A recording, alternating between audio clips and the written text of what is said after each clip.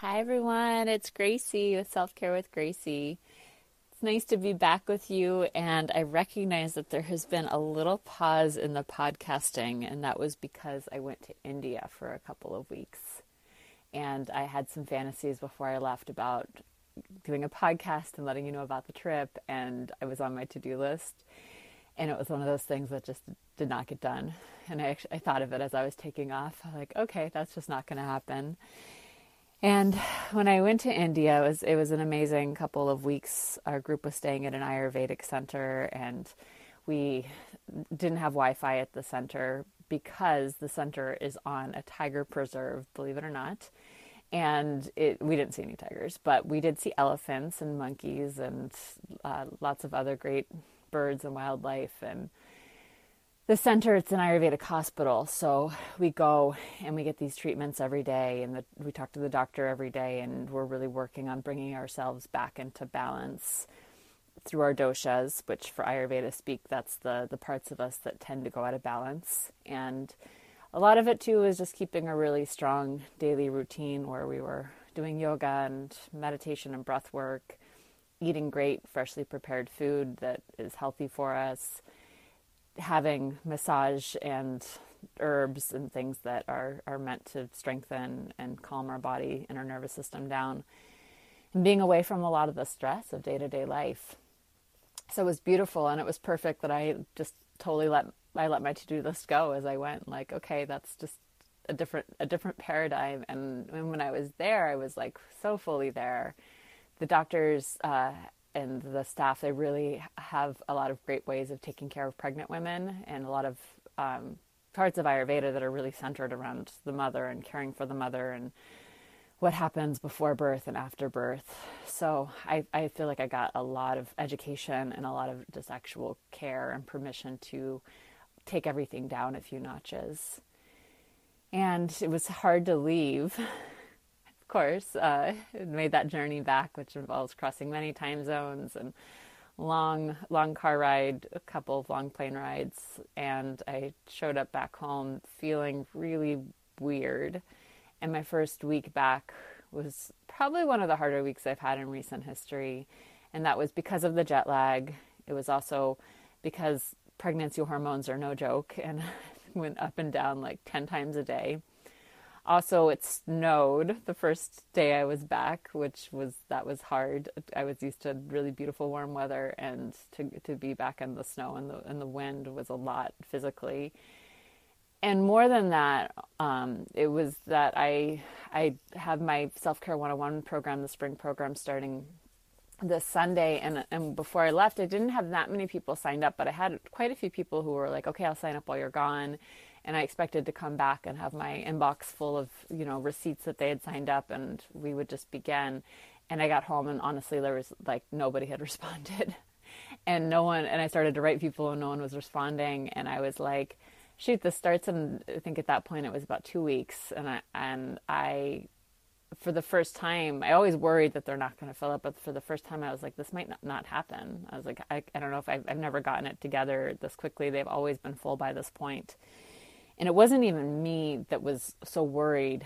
Like, there's part of me that's like, okay, we'll just put it on hold. We could start another one in, later spring and make it work. But it was that I already had enough people signed up that I had to make this work. And I felt so much pressure of whether or not I would be able to make this happen. And these feelings started to come up where I started to feel like I was failing. I wrote my newsletter post about this last week, so you can go to my website, Self Care with Gracie, and read on the blog a little bit more about all the feelings that were coming up around this. But essentially, nobody wants to fail. I think we, especially here in our American culture, we've organized our lives around wanting to be successful and project a great image all the time. And I started to see that wasn't happening. But it was really interesting because I was coming from this more Eastern perspective of like, we're just going to be in the moment. We're just going to watch our minds work. We're going to work with whatever comes up, and really, really zen, honestly, about everything. And then I was thrown back into this culture that felt too fast for me. It felt cold and uninviting, literally. and where I felt like I wasn't able to get the success that my ego needed to feel secure. And I wish I could say that I dealt with it a little bit more gracefully, but I just really went into like a spiral where I felt like, shoot, if this doesn't work now, how am I going to expect to do this when I have a baby? I was, want to take the fall off and give myself maternity leave, but like if I don't have a full program now, like can I afford to do that? And it just threw a lot in there about like, what is it to be an entrepreneur? What is it to like not have that security safety net? What is it to be a single mom with a partner who's supportive, but also feeling essentially like this is something I need to make work for myself. And it brought up a lot of fear, and it brought up a lot of feelings of wanting to avoid this feeling of failure. And I wrote last week just being like, I don't quite know what to do with it, except I know this is part of my path. And it's like, if I don't face failure, then I'm never going to truly be a success, because this is how it works, that if we're always running from something, then we're still letting that thing control us. And in yoga, we talk about it, craving and aversion. In Buddhism, they talk about it the same way. And so we're always moving away from something and towards something else. And in that push and pull cycle, we lose ourselves, and we forget to listen to ourselves. And we make choices that are not in accordance with our hearts, and choices that are in integrity with who we really are. And so I was feeling all of that there. I was feeling the desperation. I was feeling the panic and all the things that are exactly the opposite of what you need to like bring people in and start a program off. So I knew my energy wasn't quite right. I was trying to work with it. And I went and I picked up my partner, Micah, because we were going to the midwives, and we were stuck in traffic, and I was just like broke down, and I was like, I can't do this. I was like, there's not enough separation. I don't know how to do this, because I can't turn this thing off, because my work and my life are so intertwined, and it's never going to work. And he was very cool about it. He was like, okay, maybe this is a hard moment, but maybe we don't need to like equate this to the whole rest of your career. And maybe we, can just kind of deal with the feelings that are arising right now. And he was wonderful, and it still didn't make me feel that much better. But we went to the midwives, and they took out the little Doppler thing, and we heard the heartbeat. And just as soon as I heard that heartbeat, I just like relaxed, and I was like, everything's going to be okay. I was like, whatever happens in this program, I felt that like deep internal release, which, we have to struggle, we have to break down, and then there is a release. I woke up the next morning, and I wanted to get out of bed and check my email and see if people had written me back. And I made this commitment that I was not going to get out of bed until I was in a good mood. And I like literally talked myself into an optimistic, a good place. I got out of bed, and I had, I think, 5 people sign up that day. And over the course of the next 4 or 5 days, I've had another 10 plus people sign up. So I basically have 2 spaces open in the class that starts on Sunday. And, if they fill, that's great. And if they don't, I'll still feel like this has been a pretty miraculous week. But what it's taught me is that it's, I on the material plane, we want to make things work, and we want to get the promotion. We want to get the right partner. We want to feel successful. But it's like, if we don't learn how to do that inside of ourselves first, the outside is never going to satisfy us. And that's what underneath it all was feeling, was like, okay, well, this is just going to happen again and again and again. And I'm still going to be kind of dependent on outer things to bring me this feeling of groundedness and peace. And what I needed to do within all the failure and all the feelings like things weren't coming together the way that I wanted to, I couldn't control any of it. I was forgetting the one thing I could control, which was my own feelings and thoughts and attitudes. And that was that decision when I wouldn't get out of bed the next morning, because I'd felt the relief the night before. I remembered what was important, and I refocused myself. And it's amazing how when I did that, everything that I was kind of holding back, I think, out of my attitude, and the universe maybe was holding it back, or maybe I was holding it back. I don't know how it works, but I do know that when I decided that I was going to be happy no matter what, that's when things started to flow. And I think of this past week as being such an immense gift, because as I step into this next period of my life where there is just so much unknown and transition and change, me knowing that I can I can make that decision every single morning that I'm going to see the best in these situations. I'm going to be optimistic. I'm going to remember what's really important. I'm going to let go of the outside need to affirm anything. And I'm going to see the opportunity that I can do that. And that's the place I want to be a mother from. That's the place I want to be a partner from. That's the place I want to really run my business from. And that's the heart of what I teach in Self-Care 101 is like we are responsible for ourselves. And that is bodily self-care of just how we take care of ourselves and feed ourselves and go to bed and wake up in the morning. But it's deeper than that too. It's how we are waiting for someone else to make us happy. And like, we don't need to do that because it doesn't, if it worked, that was one thing, but it's temporary. Anything that happens outside is temporary. And anything that we can gain for ourselves inside that's lasting. And that's why I always say that the one thing that no one can take away from us, and we have to let go of everything on the outside. We have to let go of everyone we love. We have to die. We have to let go of our body. We lose our jobs. We lose our money, all the things that make us feel safe. But the one thing we don't let go of is our spiritual path or our learning or the practices that keep us sane.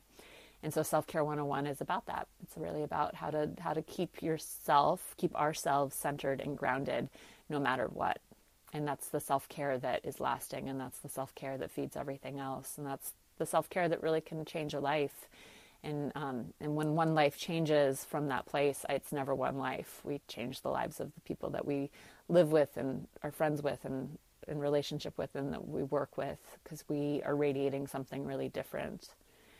Our culture, I think, is very hungry for this kind of knowledge because we've been so taught that it's outside of us.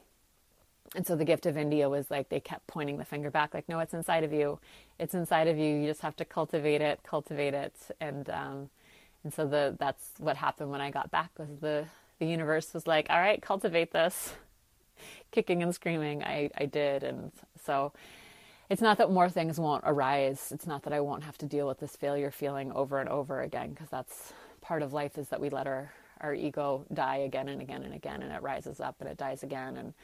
And I like to think of it, we're just kind of throwing our ego on the fire, and that's what keeps the fire of life burning. But so I had some good logs for the fire this week, yet there was something profound and lasting within that as well. So I'll forget again somewhat, and I'll remember in a stronger way. But for right now, I'm feeling pretty humbled, really grateful, really excited for this next round of Self-Care 101. I think it's going to be a really powerful one. From the beginning, I was like, this is going to be magical, was the word that came to me. Like, I want people to come together because they want to see something magical happen in their lives. And I'm already feeling that just in the way the course has come together.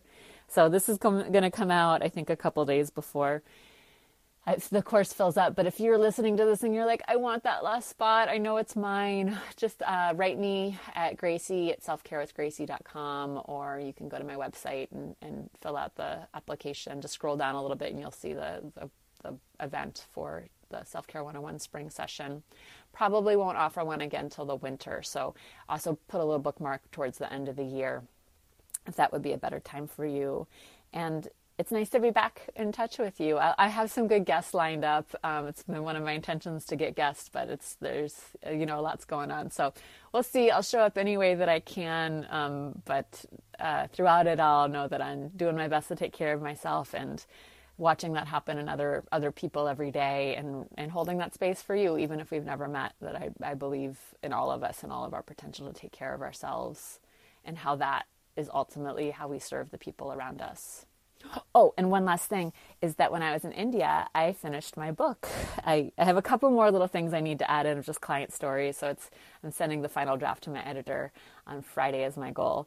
So there's a lot coming out there for people who maybe can't take a course, or, just to be able to pass this information on to others. And it's really founded on the idea of the Dalai Lama quote that if the world is going to be saved, it's going to be saved by Western women, and how self-care is the make it or break it deciding factor of whether or not we can be of service to the world around us. So it's been a truly fascinating process to write this book. It's way harder than I would have thought, way more satisfying than I could have imagined.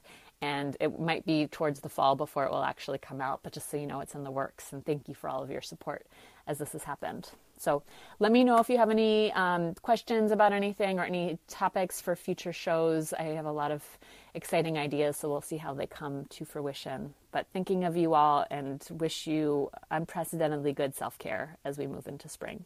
Bye-bye.